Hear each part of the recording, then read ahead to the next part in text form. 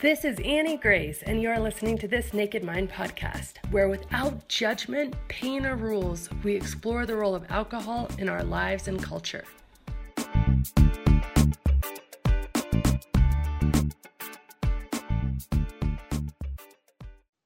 Hi, this is Annie Grace, and welcome to This Naked Mind podcast. I am so glad that you're here. Thanks for being here. Today I'm here with Meredith Atwood, and Meredith has just amazing sort of story because, hi Meredith, welcome. Hi. She has so much success, and she has a great podcast that I was on called The Same 24 Hours. And so we're going to get into what that's all about because it's such a cool concept. And she also has an online community, Swim Bike Mom for triathletes. And it's just such a movement that Meredith has created. But before we get into all of your success and what you do today, I would love if you just take us back to kind of the beginning and tell us your story sort of with drinking. Yeah, absolutely. So thanks for having me. I'm glad we're doing this, and face-to-face is so much fun. Yeah. Okay, so I had my first drink when I was 17. I went to South Africa for weightlifting competition because that's what I did in my teenage years. And I remember it like it was yesterday. Like this drink was it was a margarita, and it transported me. I was somebody else. I felt like someone else, and it was the beginning of the end. I mean, immediately, it was something I had to have. And at 17, it's not the easiest thing to get unless, you have parents with a liquor cabinet, which I did not. I had very churchy parents and non-drinking parents. So I was never around alcohol growing up. So it was all very new. Fast forward a little bit to college, and college was nothing but a giant binge. I mean, there was access. I don't want to date myself, but it was quite a while ago. And it was really easy to just go to a bar, right, in the late 90s and just drink till 5 a.m., whatever. And so I did, and I had no off button, like none whatsoever. And I ended up graduating from school, went to law school, still no off button. But my off button was really completely not off in law school. Like it was so bad. And I know people say, oh, well, how bad was it? And, for those of us who have struggled with drinking, we can kind of nod and say, yeah, I can understand that. But a big old thing of vodka or a bottle and a half of wine, 2 bottles of wine, like that was standard. That's just what I did every night. So in 2004, how old was I? 24. I quit drinking for a year. This was like my year of sobriety. And I went to AA and I lost like 50 pounds, and I stopped drinking in April. And I returned to law school in August, and people did not recognize me. Wow. Now, I had dyed my hair red, but literally I was talking to my friends in the hallway, and one of them was like, there was this light bulb that went off, and he was like, oh my God, Meredith? I'm like, yes. So like the drastic change from April to August and, my appearance and my attitude, it was enough for someone not to recognize me. And so for me, that should have been like a giant clue that maybe I didn't need that in my life. But it wasn't. So I had my year of sobriety, and then had an incident that, I was very stressed out. I went and had one margarita again. Are you detecting a pattern? And then I woke up in 2015, 17 years later. Math is not my strong suit, 12 years later. And that's like how it happened for me. I just never stopped, and during that time I had a legal career, and I did 4 Ironman triathlons. I started a blog. I wrote a book. I had 2 kids. Like all of that happened around me, but drinking just was what I did, and so I had this incident happen, I guess, in 2015. Yeah. And so I woke up one morning, and the kids needed to get to school, lunches needed to get made, life had to, move forward. And I did not care. Like, I just was like, meh. and I put the covers over my head and I went back to sleep. And that was, that was not me. I was the responsible drunk. I drank till passing out, but I was up with the sun and, taking care of my kids. But this particular morning, like, I did not. And, I woke up a couple hours later and I assumed my kids got to school, either that or they were missing, and there was a note from my husband on the counter, and it said, "You need to get your together." And I was like, who are you to tell me? Like, have you seen my resume? I look amazing on paper. It was like, right. I do all these things. But I knew, that was the first time after almost 2 decades of drinking very heavily that I dropped the ball, and I did it knowingly. And, I had dropped the ball a few times with people and relationships, and I would fight with people and, all the things that standard drinking behavior, especially like on the internet. I mean, you're going to get in internet fights with people. That was probably the best thing for my business ever, was me stopping stopping drinking for the internet fights. But yeah, I didn't stop immediately, but that was sort of the, everyone talks about a rock bottom, and you don't have to hit it. And I didn't necessarily hit it, but man, I could see it coming. Right. And another thing during that time was, and this is kind of morbid, but it's the truth. I would drive down this familiar hill every day, and there's this huge tree at the bottom of it, and I would think, I could just drive into that tree. Like, it was part of my consciousness that, like, life was kind of sucking so bad that perhaps I could just drive into that tree one day. And it, is a big hill, so it would have done me in, or just made me very messed up. But so it was kind of the build of those things. And I came to the realization that I was either going to have to stop drinking, or I probably wasn't going to make it out of 2016 alive. Like, I just had this sense, you're probably not going to be alive in a year if you keep this up. And so I stopped. I made the decision. I picked a drop dead date. And I knew that December 12th, 2015, and I quit 2 weeks before Christmas. Who does that? I knew it was going to be my last day, and it was. And I know for a fact that I will never have a drink again. And I know a lot of people say, "Oh, don't say that," but that's the way I have to live. I have to live as if it is an absolute certainty. So yeah, that was the long-winded version. No, that's awesome. That's funny, because it was like a few weeks before Christmas, same thing. And it was just like, this is the time. Like, I'm tired of not remembering different Christmases, I'm not remembering the best, time of the year, all the family's there. And right. I don't know. I was just so sick of losing my memories. So we have that in common. That's very cool. Yeah. Well, the funny thing was and I also knew that it had to stop, because we have 2 sinks in our bathroom, and there's like a doorway separating them.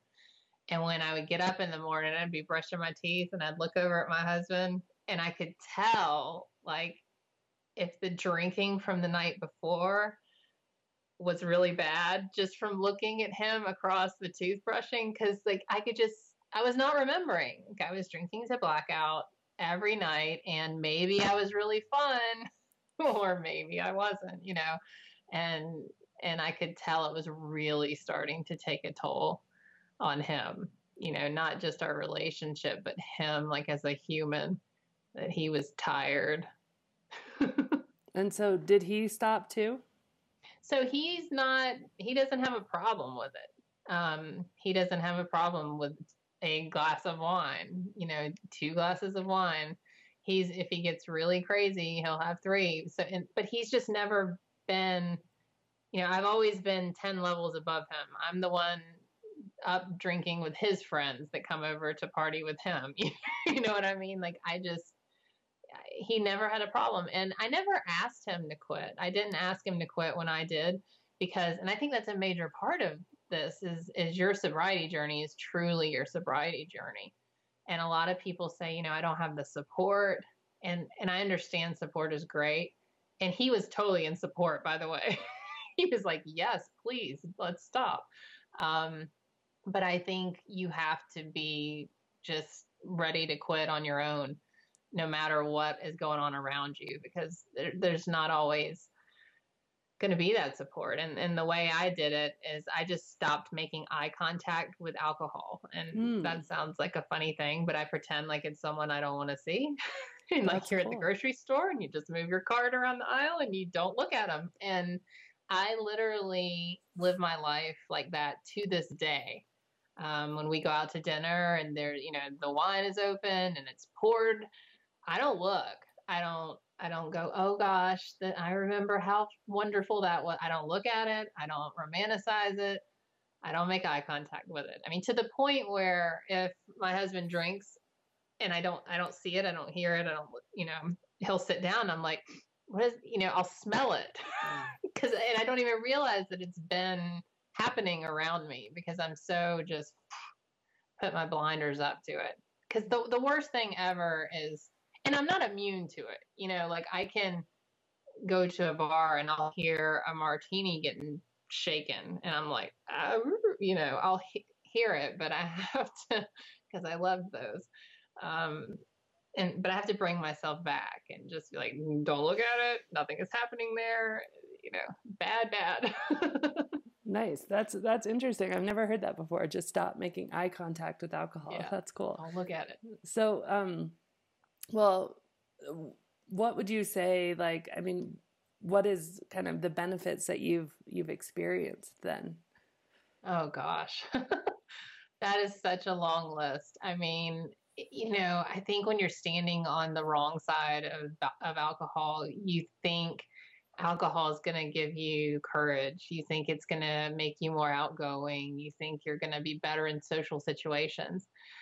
I didn't realize how much anxiety alcohol inserted into social situations for me and how much I sweat drinking. You know what I mean? Like I would go to a party and have my fancy dress on and I would get my wine because I was going to relax, but I would start sweating because, alcohol raises your core temperature and I would just be a sweating, soon to be drunk mess. And so what I have gained from not doing that is one, I'm not like in a cocktail dress sweating.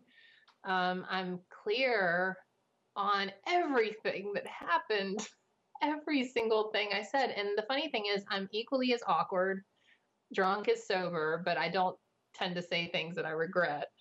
And then one interesting thing though, I thought like my weight would just fall off of me. I thought, oh, I'll quit drinking. I'm not ingesting 1,200 calories a day. And it wasn't the case because I did a really good number on myself for drinking for 20 years. And when you do that, you can become insulin resistant and you get all these other fun health scenarios that you have to spend a lot of time working to correct. However, it's been so much easier to hit my workouts and to eat well because you don't wake up with the alcohol bomb in your stomach craving a greasy biscuit anything to absorb this booze, that doesn't exist. Just being present with my family, my kids, everything is better as a sober person. I really don't, is there anything better as a drunk person? I don't think so. I mean, do you? No, I don't think so. I mean, there's nothing that I miss. No. I mean, I certainly the times of my life when I was drinking a lot were times of my life that, I mean, my whole life, from childhood, whatever, you're like, oh, you have nostalgia for times and places and stuff, but it's never for the alcohol. It's never for the feeling of being drunk. In fact, I wish I could sort of rewind and have experienced and remembered more, because I do feel that there was, really some years, especially when my second son was quite young, that are just like blurry and muted, and they're very gray. I can't, it bummed me out actually. Sometimes I go when I'm feeling really like masochistic, and I'll go back to like, the years, and I'll look through old photos and just be like, can I remember, like try to get it back. Like I probably do it once a year, and I try to look at this and be like, okay, do I remember this? And I can't still. And maybe it will come back sometimes, or maybe I'll stop doing it and stop torturing myself. But, that feeling of regret of just not being able to remember certain things that I really, but equally, now I have everything. So now it's like, okay, you can't spend time in that place of regret. Like you just can't. Right. So I'm really careful about that too. But no, I agree. I think everything's over here, so to speak, really. Yeah. Oh, it's so cool. Yeah, I always tell everyone that I don't remember my daughter until she turned 3. And now she's the younger, and my kids are 14 months apart. So I don't know that even a sober mom would remember because it was really crazy. But yeah, I know what you mean. I have the uncanny ability, just like I don't look booze in the eye, I don't look the past in the eye either. But I can recognize that I lost many years of my children and it wasn't necessarily to drinking, because I really didn't, like maybe we go out to Mexican with them, margaritas again, but I really didn't drink until they went to bed. But what I think I missed was just being able to handle the middle of the night wake ups better, to take those moments when you could be quiet with your children, or to really nurture them as a mother. And I was like, oh my God, Or like, this is such a thing. Okay, last night was my son's 9th birthday, and I feel this most nights now, where when it's bedtime, I'm like, oh, really? You just got home from school and now you have to go to bed, and we were just playing this game, and like super bummed. And I remember when I was drinking, it was like, okay, if I can just make it to bedtime so I can pour the, open. I mean, I was drinking before they went to bed, but it started more in earnest. Like it was kind of like a token drink before. And then once they were in bed, then it was like, okay, now we can really, whatever. And so I remember really looking forward to bedtime. And I haven't thought of that. Every time I talk to you, Meredith, you bring something up that is so cool and true. Last time it was a sweating, and I was like, that's true. I totally don't have to use those intense like antiperspirants. That's amazing. Can't believe you sweat so much less. It's awesome. And then now it's the bedtime thing. I have never considered that, but my entire perspective shifted from, I soak in the time in the morning before they're in school, and I soak in the time before they have to go to bed, because I know it's just a few hours a day, and then they're in school the rest of the day. And now, before, same thing. It was just like, oh, I can't wait for you to be in bed. Yeah. It's just incredible how much time was wasted. How many moments were wasted. And like I said, I try not to dwell on it, because it will really bum me out. And I try to shift my focus more toward, I guess, a sense of gratitude that I stopped when I did. Because my kids, they're the same age, close to yours. My son just turned 10, and my daughter's almost 9. And I used to ask my son to get something to drink for dinner, like go get the drinks for dinner, like I meant fill up the water, and he would go to the bar and get a bottle of wine and bring it to me. I was like, oh, and of course that didn't actually stop me from drinking at that time, but it was definitely like, okay, duly noted, this kid sees you with wine all the time. But something happened a couple of months ago about booze, and we were in a restaurant, and maybe my husband ordered a beer, and my son said, Mom, do you ever drink? And I was like, oh my gosh. He doesn't remember. Oh, that's so awesome. I was like, it was almost, and this kid, the crazy thing about my son, is he has this incredible memory. Like he'll say stuff like, Mom, do you remember when? And I'm like, oh God, he remembers everything. So the fact that maybe he tied me being a jerk of a mom, he knew that was happening, but at least he didn't tie it to me having an alcohol problem. Not that I would ever hide that from him, and I never will. I mean, obviously, even if I wanted to, once he figures out Google. Right. all out there. But, I try and when I get sad about not remembering and not being the best mom I could have been, I'm just grateful. And I think if we can always shift our current situation to gratitude, no matter where we are, it can kind of dig out of that dark place. I mean, and what I because love, I did a number, my Lord, and I know you did too. Yeah, we could. It's really like that quote. Which wolf do you feed? Do you feed the wolf of regret by spending your time and energy thinking there, and guilt and shame, or do you feed the wolf of gratitude? And the more that you do feed the good wolf, so to speak, the more that kind of perpetuates. Like, you think on what you focus on, and Right. everything happens through kind of what you focus on. And then you change kind of your programming. We all have the same thoughts day in and day out every single day. And if they're intensely negative thoughts, you're going to have an intensely negative emotional response. If you change that to be grateful and positive thoughts. What I love about this is that all the science, we knew this because we started practicing this and it made sense and it made us feel better. And I see my mother and my grandmother, some of the most grateful people I've ever known, ever. Also some of the happiest people, and like my mom was never a drinker. And I see them being so grateful and they always told me this, but then for me, like something about me, I'm like, okay, whatever, until there's a few studies about it. And then I'm like, oh, this is cool, and then some science comes out and confirms that you actually rewire your brain when you start to experience gratitude and you awaken all of these feelings of just joy and happiness in your life. And it's like amazing. And I'll say one more thing about gratitude, because I think it's really important, is that I used to think that gratitude was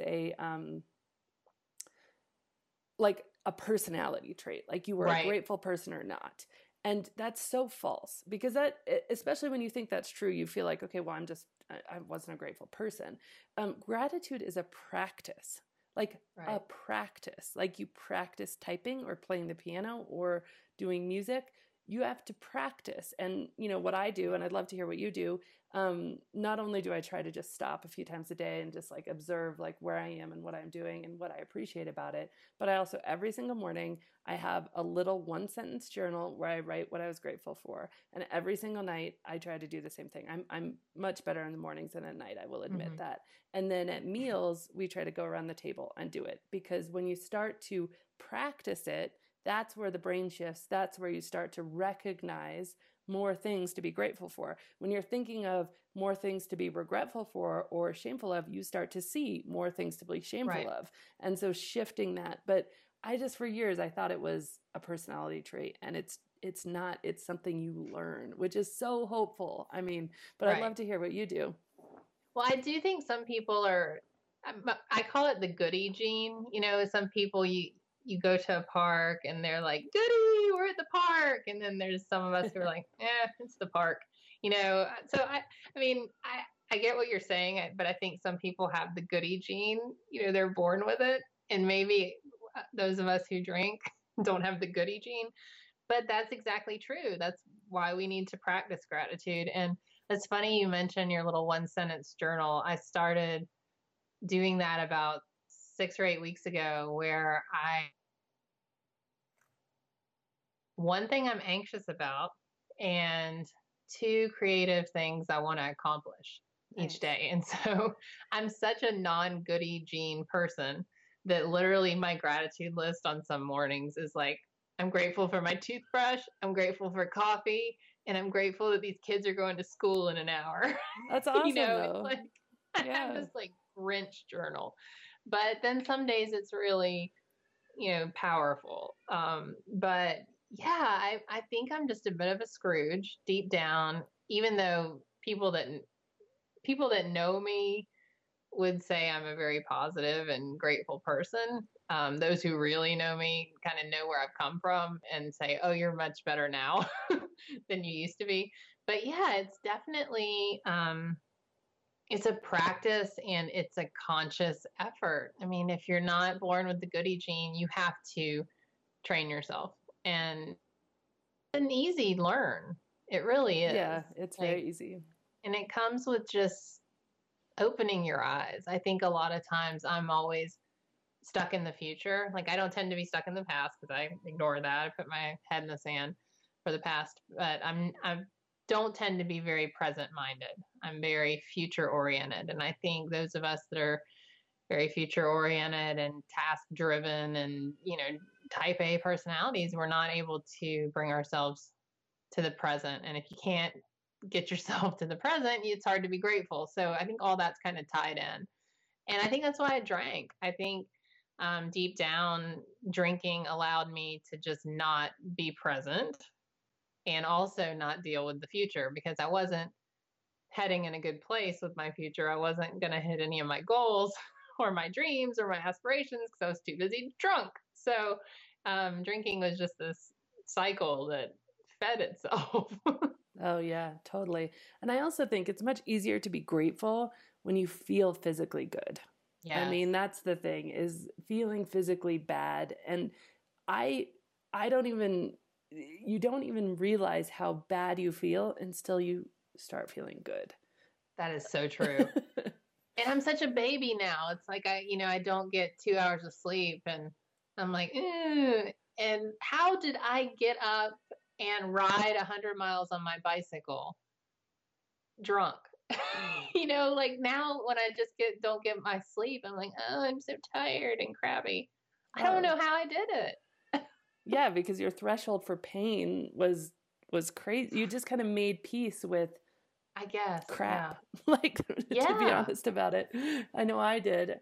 And I did crazy stuff too. It wasn't as much in the athletic space, but it was certainly in the like marathon travel. I did one trip that was 7 countries in 18 days around the world. So LA to New York, like full circle.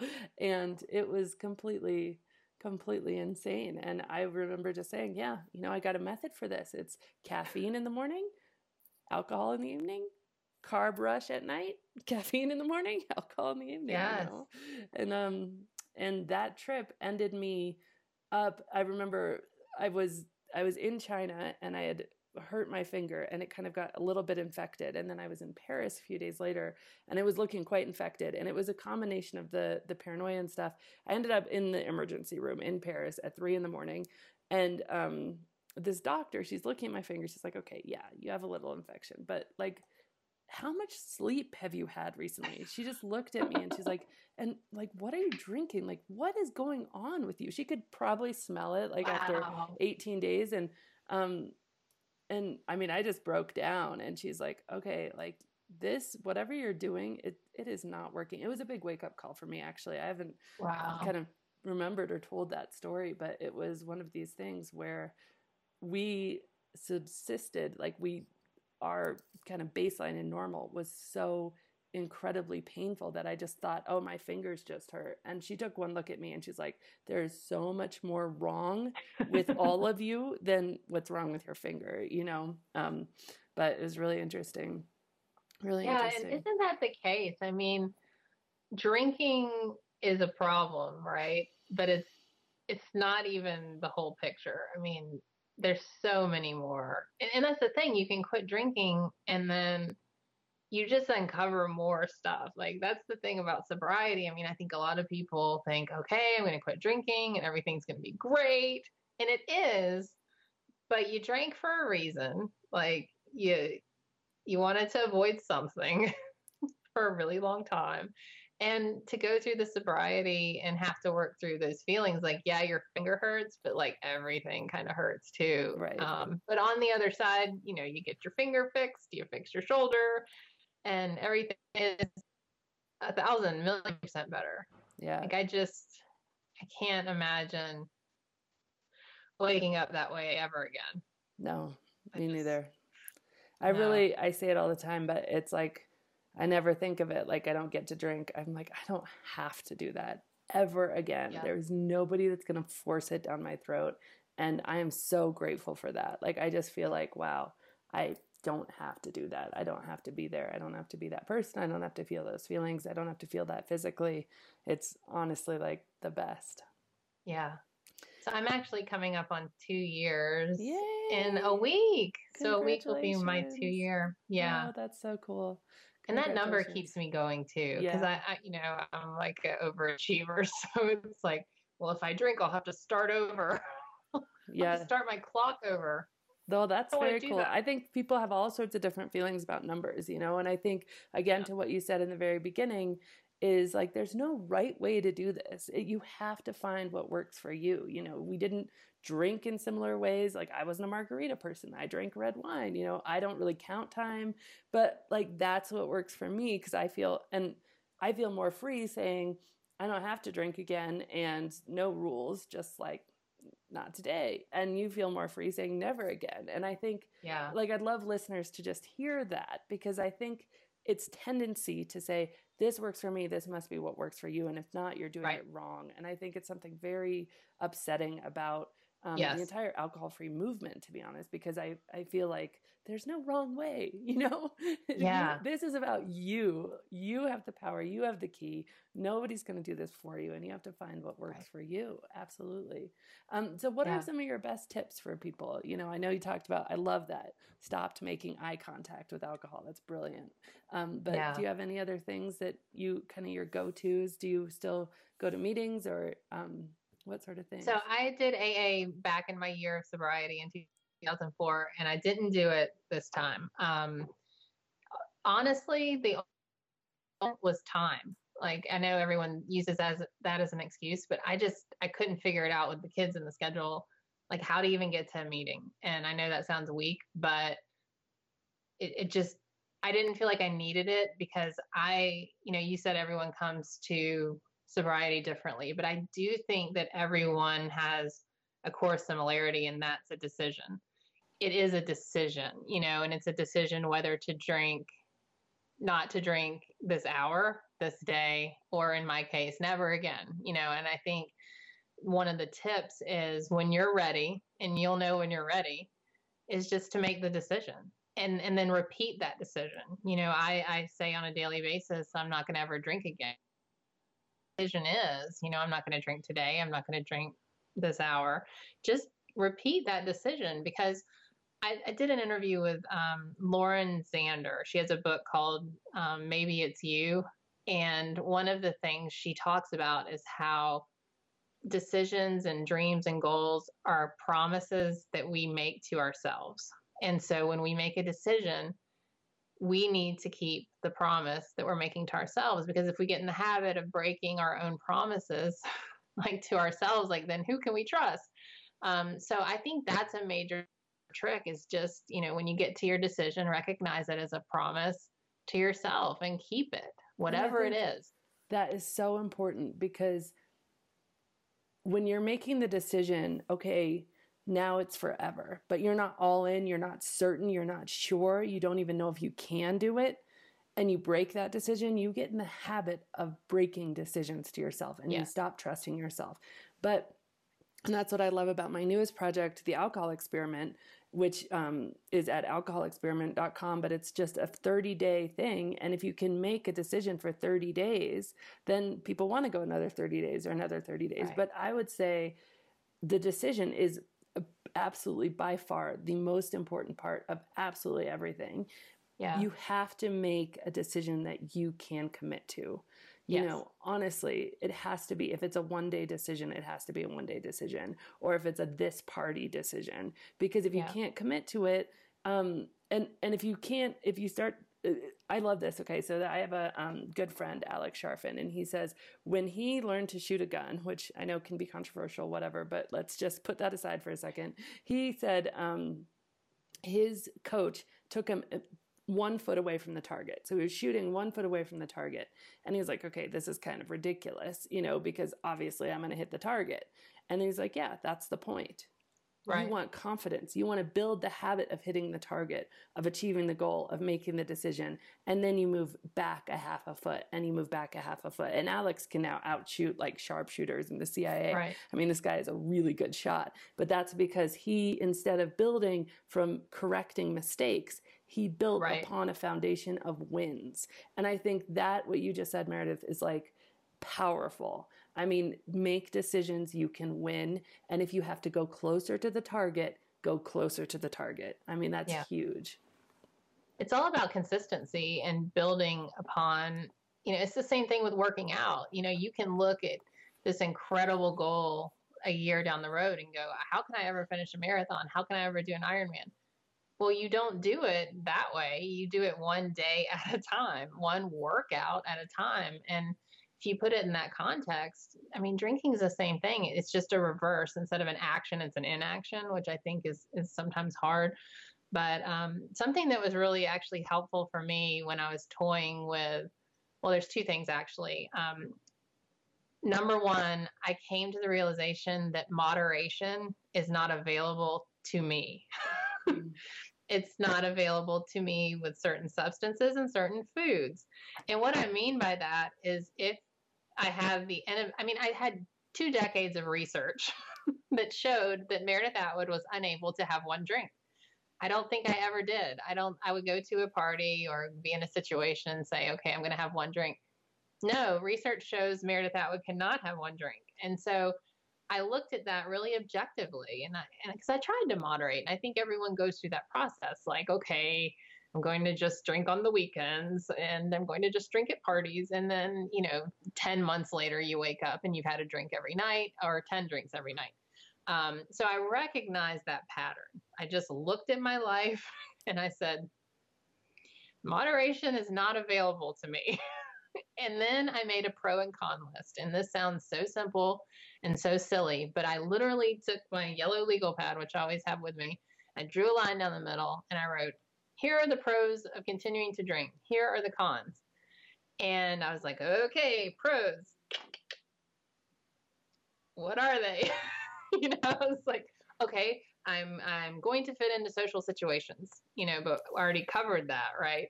So I made a list. I had some stuff on the on the pro side. All I had to do was social and what everyone else thought of me. And then I made a list of cons, and the con list went on for 2 pages. Wow. It just kept going. And I looked at it, and then I realized that all the items on my pro list were not real. They were, I want to be more social. I don't want to be left out. The things on the con list were, I will remember my life. I will not get a DUI. I will not kill someone. I will not kill myself. I will have more money. Like, drinking is not a cheap sport. I'm already in a very expensive sport of triathlon. I don't need a second one. So that pro con list was like the turning point, because I like to think of myself as an intelligent creature. And when presented with the proper evidence, I go, oh, the earth is round, isn't it?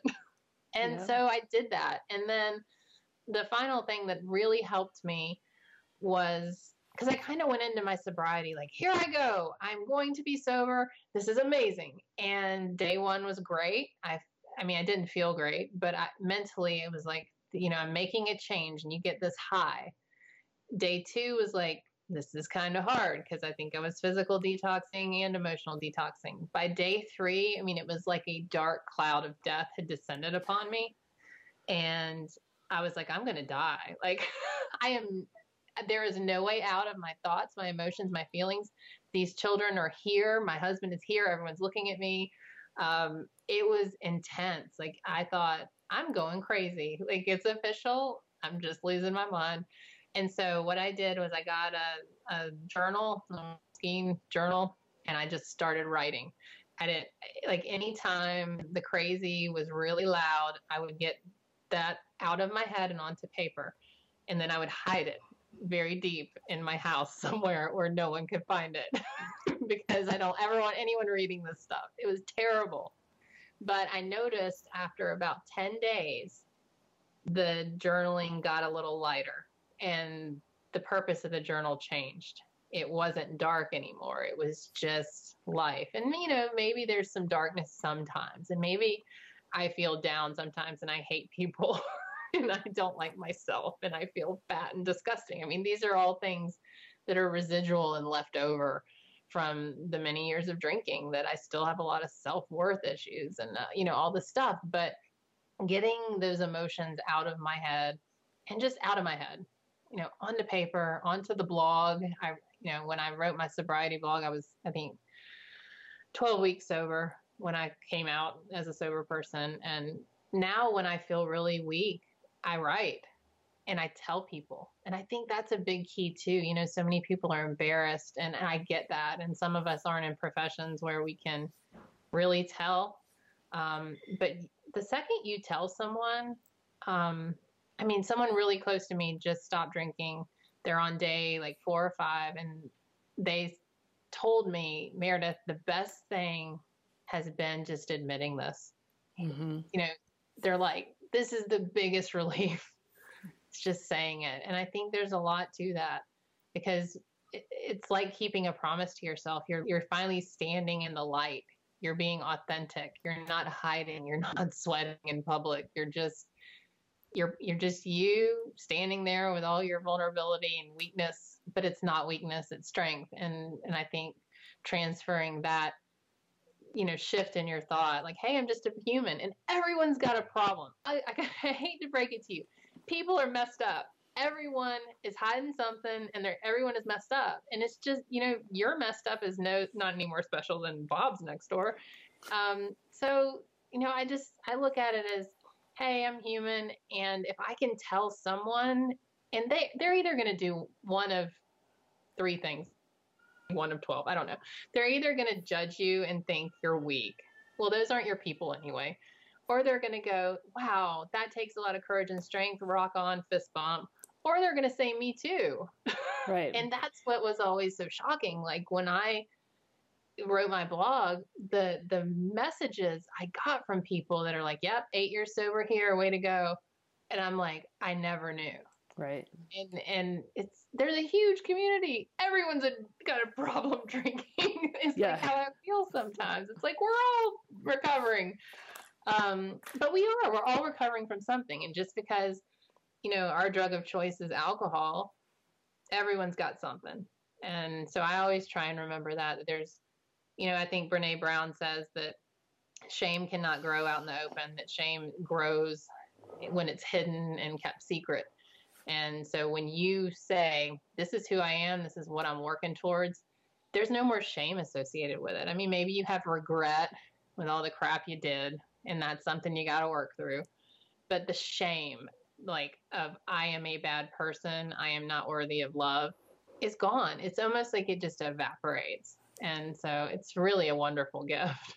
Oh, I can talk for days, Annie. No, I love that. I think you said so many like really powerful, effective things. I mean, and I think you're right, telling other people. So many people don't use that as part of their journey, and they're like, I'm afraid to tell because I feel like, what if I fail? Or, you know, I say get the support now, you know, so that when you do, you have the support. And positive peer pressure is amazing. But that was amazing. That was great. I loved that. I took notes, actually. I was like, yeah, this is good stuff. Good. But tell us about, I've kept you for a long time, but I have a few more questions. So tell us about your work, because I know that this story has been incredible. But so you talked about your blog, and then tell us about the podcast. Yeah, so I have the podcast, The Same 24 Hours, which I meant to look up what episode were you 17? I don't know, but that was it's one of the most popular episodes that you were on, Annie. But the podcast is just interviewing interesting people and finding out kind of their stories and what makes their 24 hours great. You know, the idea is we all have the same 24 hours in our day, but it's what we do with those 24 hours that makes us happier, healthier, more successful. And I found that most people meditate and most people are grateful. That's awesome. That is on episode 55. I think I've got recorded now. That is the big summary. So I mean, I do motivational speaking. I do the blog at Swim Bike Mom. I actually have a sobriety group that I just started on Facebook. I mean, I'm not a trained professional, but we have just a free secret Facebook group called Grateful Sobriety. And you can go to gratefulsobriety.com and click request to join. And sometimes it's a rigmarole because Facebook really hates the secret groups, apparently. But I'll get you added to that. And it's just a support group. You know, I don't put up with any crap. I don't put up with any preaching. Like, it's just a place where people can, you know, it's like an AA room, but it's available anytime, just to share your story. And a lot of people come in because they send me an email and it says, I think I have a problem, but I don't know if I need to be sober, and I'm like, okay, here we go. Like, you're cranking up the roller coaster, and it's awesome because you watch them come into the group where they are. And then, it's like a week or it's a year, but then they're like, I'm on day 60 and I can't believe how good life is. But it's such a great group because everyone comes in, and the ones, we got 27 years sober here. That's always propping everyone up. You got me, that's telling it as it is, but it's such a great group. And I mean, I just, it's not AA oriented, but a lot of people are in AA. And people are big fans of you, Annie. We have to have you come into the group and do a thing. I'd love to do that. That would be great. Oh, they would love that. Yes, your book is always brought up. The podcast we did is always brought up. Several people said, once they read your book, that was the switch. And that's so cool. And it's so true. Like once everyone has to hit the point when they're ready, but your book is very much like the pro-con list. It's like once you see it, you can't really unknow it. You can't unknow it. You gotta face it. That's so awesome. Oh, thank you so much. Okay, my final question for you. Yeah. So Meredith of today, what would you tell the Meredith of before, when you were freaked out, when you thought alcohol was just key to life? And what would you tell her about what life is like on the other side? To say like life is better just doesn't even seem like it does it justice. I don't know what I would tell her because she was so stinking stubborn. Like, what